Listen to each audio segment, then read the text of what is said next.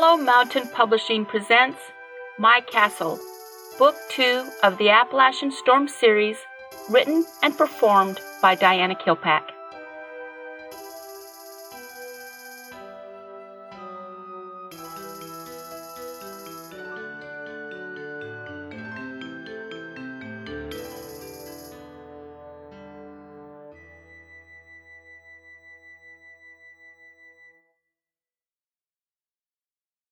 Chapter 34. The Other Seekers. Katie stepped away from the door, her fists clenched. When did she lose control of the situation? She was the one who was supposed to give orders. She heard a light footfall behind her. Automatically turning, expecting to see Zach, she saw 3 strangers standing behind her, watching her carefully. Without thinking, she changed into wolf form. All 3 immediately bowed on one knee. "We come in peace, Great Wolf," one of them spoke. Katie eyed them carefully. She smelled the air. They smelled like seekers, yet the evil smell was more dominant. The hair on the back of her neck rose. "If we meant you harm, you would have been dead many times," the one in front said. Katie turned back into human. "Who are you?" "I'm Kevin," the leader said, pointing to his chest. "This is Austin and Trevor." Katie nodded. "Are you the ones who have been watching me?" Kevin gave the other 2 a quick glance. "Yes." "Why have you not made yourselves known?" Kevin shrugged. "The seekers you have at your compound are newborns." Katie frowned. "They have never turned a human into a seeker. They are all fresh from the human world." Austin spoke up. "But you are not Malice," Katie emphasized. They shook their heads. "We don't intend to be either," Kevin said with determination. "What makes a seeker change into a Malice?" Katie asked cautiously. "Every time a seeker chooses to change a were-animal into a seeker, a piece of the animal spirit leaves." "So all of you have made a were-animal into a seeker?" Katie was trying to understand. They nodded. "We were only trying to survive," Trevor pointed out. "We didn't know we had a choice." Katie nodded. "I'm sorry, it must have been an impossible situation for you." All 3 gave her a startled look. Katie heard a noise behind them. Stepping aside, she saw Reginald walking towards them, carrying towels and a bowl of water, and what looked like a first aid kit. He barely gave the strangers a glance. "It's getting a little crowded in here," he mumbled. "What do you mean?" "There are about 30 people standing around on the wet side of the cave," he finished before opening the door and going inside the bedroom. Katie arched her eyebrows, turning to the 3 seekers. The leader shrugged. "We didn't want to scare you with our numbers." Katie nodded, reaching out with her mind. "Zach?" "I'm here, Katie." "Don't get alarmed, but there are about 30 seekers in the cave. If you can just walk through them and get to the bedroom." "What are they?" "Just come as soon as you can." Katie felt Jackson enter her mind. The door behind Katie opened. 4 pure hearts stepped out, standing directly behind Katie. "Is everything okay out here?" Justin said with his thoughts. "I believe so," Katie said out loud. "We're just having a getting-to-know-you chat." Kevin's lips twitched before he nodded to the pure hearts. "That's right. We decided to come introduce ourselves and offer our assistance." "Don't trust them, Katie. They're too close to changing." Jackson's thoughts were chaotic. "They're still seekers," Katie reminded him. She heard footsteps coming towards her. Peering around, she saw Zach. His eyes had that crazy look again. He stepped around the 3 seekers and stood next to her. Katie folded her arms. "Now we are all assembled," she faced Kevin. "How can you help us?" "We have been watching the home of the White Tiger along with this home. We used to watch the home where there were so many of you killed." Katie thought about what she was just told. "You guys are the ones who killed the Malice when they attacked the Pure Hearts." Kevin looked surprised, nodding. "We're sorry we were not there to protect them before they were attacked. It took us off guard. We expected the attack on the full moon." "Didn't we all?" Katie muttered. Kevin's lips twitched again. "We came to tell you you have a traitor among you." Katie nodded. Lizzie Hawk, the cheetah? The seeker looked surprised. If you know she's a traitor, why not kill her? Katie rubbed her forehead. It's a little more complicated than that. We saw her give 3 different scents to the wolves. The one called Austin said, "It took us a while to figure out what scents she gave them. It became clear one of them was yours." Wait a minute, Katie said, raising her hand. 3 scents? Kevin nodded. The white tiger, the white wolf, and the girl who lived with the traitor. The white tiger was a target? Yes, the seeker nodded. That was the easiest one to figure out. No wolves attacked David. We killed them before they made it to the white tiger, Trevor explained. When it was obvious the wolves were going after you, we thought you would run home. We set up an ambush just outside of town, but you ran in the opposite direction. They were too far ahead of us. We could not catch them. We didn't think the traitor would kill the girl who lived with her. Kevin shrugged. We failed to save her. Katie nodded. I'm sure you did your best. Thank you for helping us. The seekers gave her an astonished look. Katie heard some soft footfalls. She looked behind the 3 seekers to find the others who were slowly walking towards them. Do you know what happened to Nora Black? Yesterday, the young girl was playing basketball with her dad. The traitor pulled into the drive and watched them for a while. She joined in on the game. The ball landed very close to where one of us was hiding, protecting the home. The young girl ran over to get it. The traitor also came close. We didn't know if she saw the seeker or just smelled the scent. She knew we were watching. The traitor made her excuses and left the premises. The next morning, she arrived early. She had been there many times. The seekers watching the home was used to her coming and going at will. She walked into the home a few minutes later and walked out with the young girl. They got into the car and drove away. Hours later, it became obvious something was wrong in the home. The tiger came out and started smelling the ground. The small bobcat showed up, and they joined forces following the scent to where the young girl went after her ball. They found the scent of the seekers. We have been there many times and used the same trails. It was very strong to follow. Lizzie just bold as brass walked into the home and walked out with Nora? The seeker nodded. Katie. Justin grabbed her elbow. Remember earlier when I was talking to you about following Lizzie? Katie immediately turned to Justin. What did you find out? She met with this woman, Justin said uneasily, still keeping his eye on the seekers. This woman told her she had one more chance, and then the woman was going to take matters into her own hands. When that happened, Lizzie wasn't going to like the results. Chance for what? Katie asked. I don't know. We only heard the last part of the conversation, Nathan piped in. The lady said things like, you've had plenty of chances and they're still together. She laid into Lizzie about how inept she was, Joel said. She said something about the enticers would come. Justin picked up the story. Lizzie acted really scared and said she would make sure this time it would happen. Katie rolled her eyes. Enticers? She turned to the seekers. Have you ever heard that term? Kevin shook his head, then cocked his head to one side as if he was listening to someone. Are you guys talking with your thoughts? Katie asked suddenly. Kevin looked surprised. We've always had that ability. I know, but how come we can talk to the seekers in the compound and not you guys? We could hear the seekers in the compound, one of them spoke up, but one night we could no longer hear them. Katie frowned. So this whole time we thought we somehow meshed our thought processes into one frequency when actually... She stopped, unable to go on. The seekers in the compound gravitated towards the pure heart frequency. Jackson's thoughts finished her sentence. Katie repeated Jackson's words. Kevin nodded his head, accepting her explanation. He made a movement with his hand. A very large person stepped forward. Katie studied him intently. There was something wrong with his proportions. They didn't look right. She finally decided his arms were too long. Looking at his face, His brow bone was extended too far. He hunched over a little. Katy couldn't place where she had seen anything like him.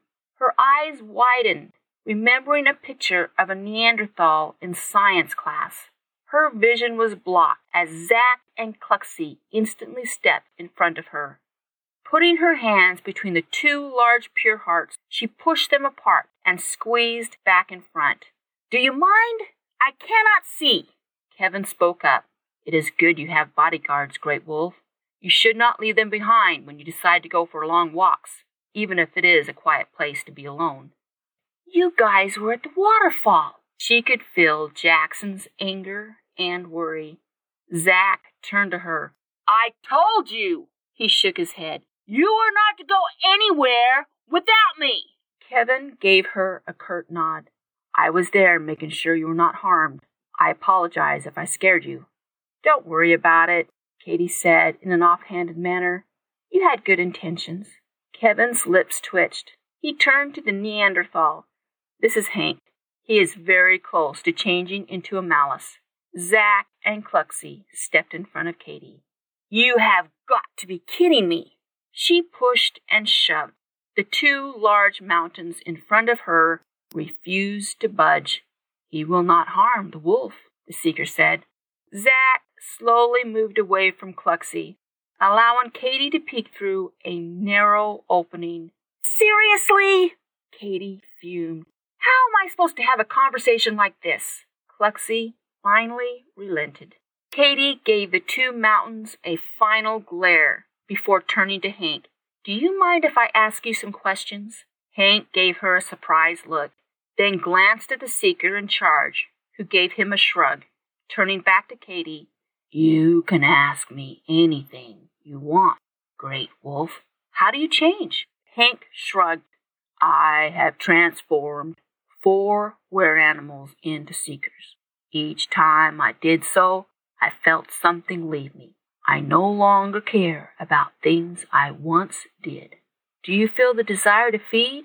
Hank nodded. "Yes, but you haven't done so." He shook his head. Katy eyed him. "Why?" "I remember being a newborn Seeker and feeling appalled when I realized what I could become. I choose to not be the being I abhorred not so long ago."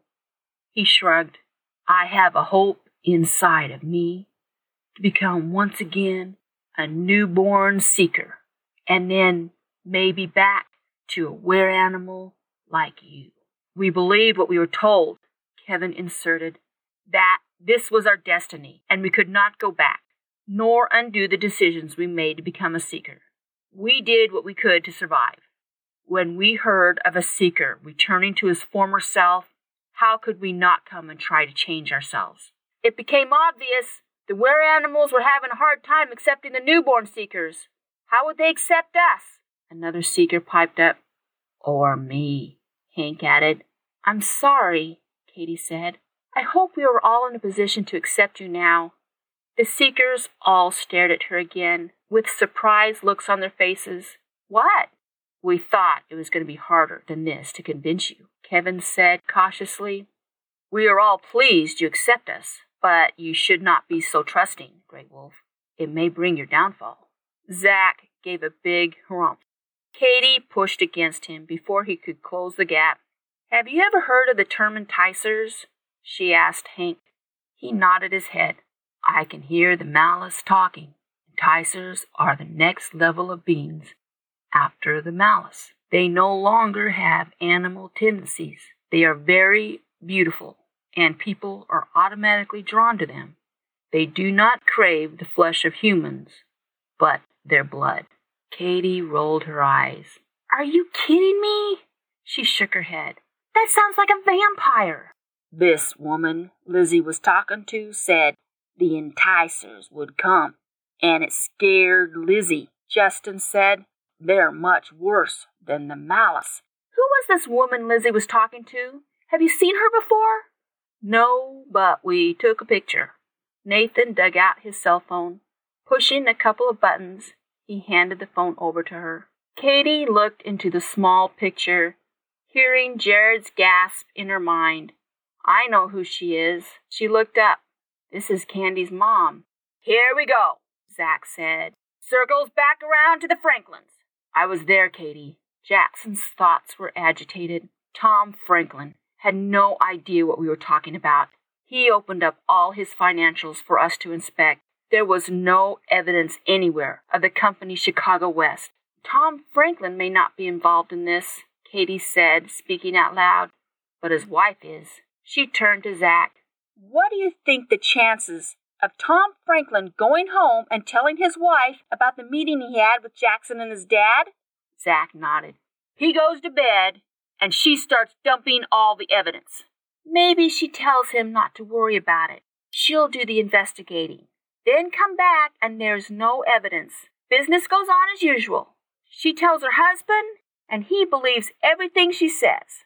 He turns around and tells Jack Price there's no evidence. Jack Price wants to believe there's no evidence against his friend and stops digging. You're reaching, Katie. Jackson's thoughts were desperate. You're too close to this thing, Jackson, she said out loud.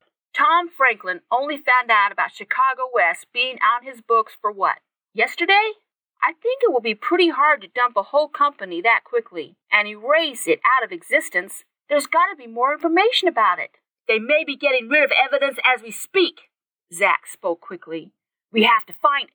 There are a large number of Malice in Chicago, Hank added. Katie stopped and looked at him. What? The Malice who attacked the were-animals in their beds were from Chicago, Kevin added. Chicago, Illinois? Katie said in an excited voice. There's no S sound in Illinois, Zach said automatically. Katie raised her hand. Zach, let's not go there.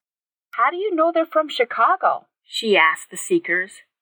Kevin shrugged. We followed their scent and went through their stuff. I could lead you where the Malice congregate. I have sort of a radar in my head. I think it's when I make the change I know where to go. Hank shrugged. The leaders like to keep the Malice close, so they don't lose control and become a nuisance. Katie reached out and grabbed Hank by the arms. I can kiss you. He raised his bushy eyebrows and gave the other Seekers a, wow, look at me look. That's okay, Great Wolf. You seem to have enough boyfriend problems. You don't need me getting too attached and killing your other boyfriends. Stunned, Katie stared at Hank. Jackson cracked up laughing before gasping in pain in her head. Zach roared with laughter, reached out and slapped Hank on the back. You and I are going to get along just fine. Katie felt heat rise up her neck, her face turning a deep shade of red. She looked out over the crowd of Seekers. They were all giving her a knowing look with grins on their faces. She looked down at the ground, shaking her head. Clearing her throat, she looked back at Hank. Are there any others like you? Hank frowned. There used to be 3 others. What happened? Did they start feeding? Hank shook his head. They have the sleeping sickness. His eyes looked sad. We are probably going to have to kill them before the full moon. They have what I had? Katie asked. They were bitten by wolves? Kevin stepped forward. We didn't know there was a cure, he stated. There are 6 of us who are bitten. There are some herbs we have that will help them. Katie turned to Zach. Do you have any left? We have a lot of it, Zach said. Jackson's dad bought a whole bunch after he read through Tyler's papers. They've been asleep for almost 2 weeks, Justin piped up. How do we know if anything will help now? We have to try. She turned to the leader. Let's see if we can help them. Jackson, is it okay if I leave you? You can't do anything for me, Katie. Go save the world. I have no intention of leaving your mind anytime soon. She turned to the Seekers. Lead the way. Katie watched Zach lay the herbal compress on a bite wound that looked infected and festering. She looked into the faces of the Seekers as they lay in a coma. She knew from experience they may be listening to everything, or they were deeper in their minds, not able to hear a thing. She decided to act as if they could hear her. "Hello," she said, in a strong voice like she was addressing a full room of people. "They cannot hear you, Great Wolf," Kevin said quietly. She put her finger to her lips and shook her head. "I would like to introduce myself. I am Katie Johnson. I am one of the leaders of the Pure Hearts. I am told by the Seekers here you all fought valiantly to help us fight off the wolves, and from the bottom of my heart, I thank you." She got up and started walking between the bodies. "I was bitten 5 times by 5 different wolves, and I am standing before you with my own mind and body intact. That's right, 5 times. If I can get out of the situation, I know every one of you can too." She was completely surrounded by the Seekers, watching her carefully. "I am not going to lie to you and tell you it's going to be easy. In fact, it's probably going to hurt like hell. I mean that literally. If you feel like the heat is consuming your body, you know you're doing it right." "They all have the herbal compress," Zach said. Katie nodded. "Okay, we have given you some herbs on the bites, and it may or may not help." She waited a moment, thinking how to verbalize the actions. "I want you to remember the first time you transformed into an animal form and were able to control when you changed. You reached down into the soul of the animal to bring it to the surface. The heat generated into your system, and then you turned. That is what you need to do, except the heat does not have an outlet in the state you are in. You will not change into animal form. The heat will get hotter, and you'll feel like you're on fire." "Katie, you had to go through that much pain?" Jackson's thoughts were filled with concern. "How much pain are you in right now, Jackson?" She turned back to the Seekers. "I believe the heat is what will kill the virus running rampant in your system. Instead of fighting it, welcome it in your minds. The heat is what will make you whole." She hunched down and touched the Seeker in front of her. "I wish you well." She asked the names of each Seeker and gently touched their hands. She spoke their name and wished them well in their journey. Getting up, she walked to the mouth of the small cave that held the Seekers. The rain was still coming down in sheets. Turning back, she peered into the cave, frowning at the accommodations. "You guys should be staying at the compound like the rest of the Seekers." "We do not believe the others staying at the compound will accept us like you have," Kevin said. Katie's frown deepened. "Katie," Zach said quietly, "it would be a good idea if these Seekers stayed where they are." She turned, giving Zach her full attention. "I'm listening." "I'm sure Lizzie is asking the Pure Hearts that used to live with her what the numbers are in the compound," Zach said in an animated voice. "Whoever wants us all dead has the exact count of how many Seekers and Pure Hearts there are. If we can keep these Seekers in our pockets, we will have an advantage."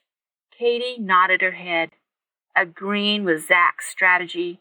She turned to the leader. "Is there anything you need in supplies and food?" Kevin shrugged. "It would be easier if we didn't have to scrounge for our food." Katie turned to Justin. "Can you help them with whatever they need at the compound?"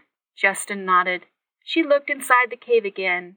"How about showers?" Kevin shrugged. "You're welcome to use the facilities in my old home if you like," Katie said automatically. "I'll let my mom know Seekers will be using the house," without informing her what Seekers. She dug into her knapsack, finding her wallet. She pulled out the credit card Jackson had given her. She handed it to the Seeker. "I'm sure you guys are going to be needing other things as well. Don't go overboard, just get what you need." She heard Jackson sigh in her head. She could almost see him, shaking his head and grinning. She reached her hand out to the leader of the Seekers. "You have been on my team for quite some time, but I would like to officially welcome you." The Seeker reached out and grabbed her hand. "It will be an honor serving with you, Great Wolf."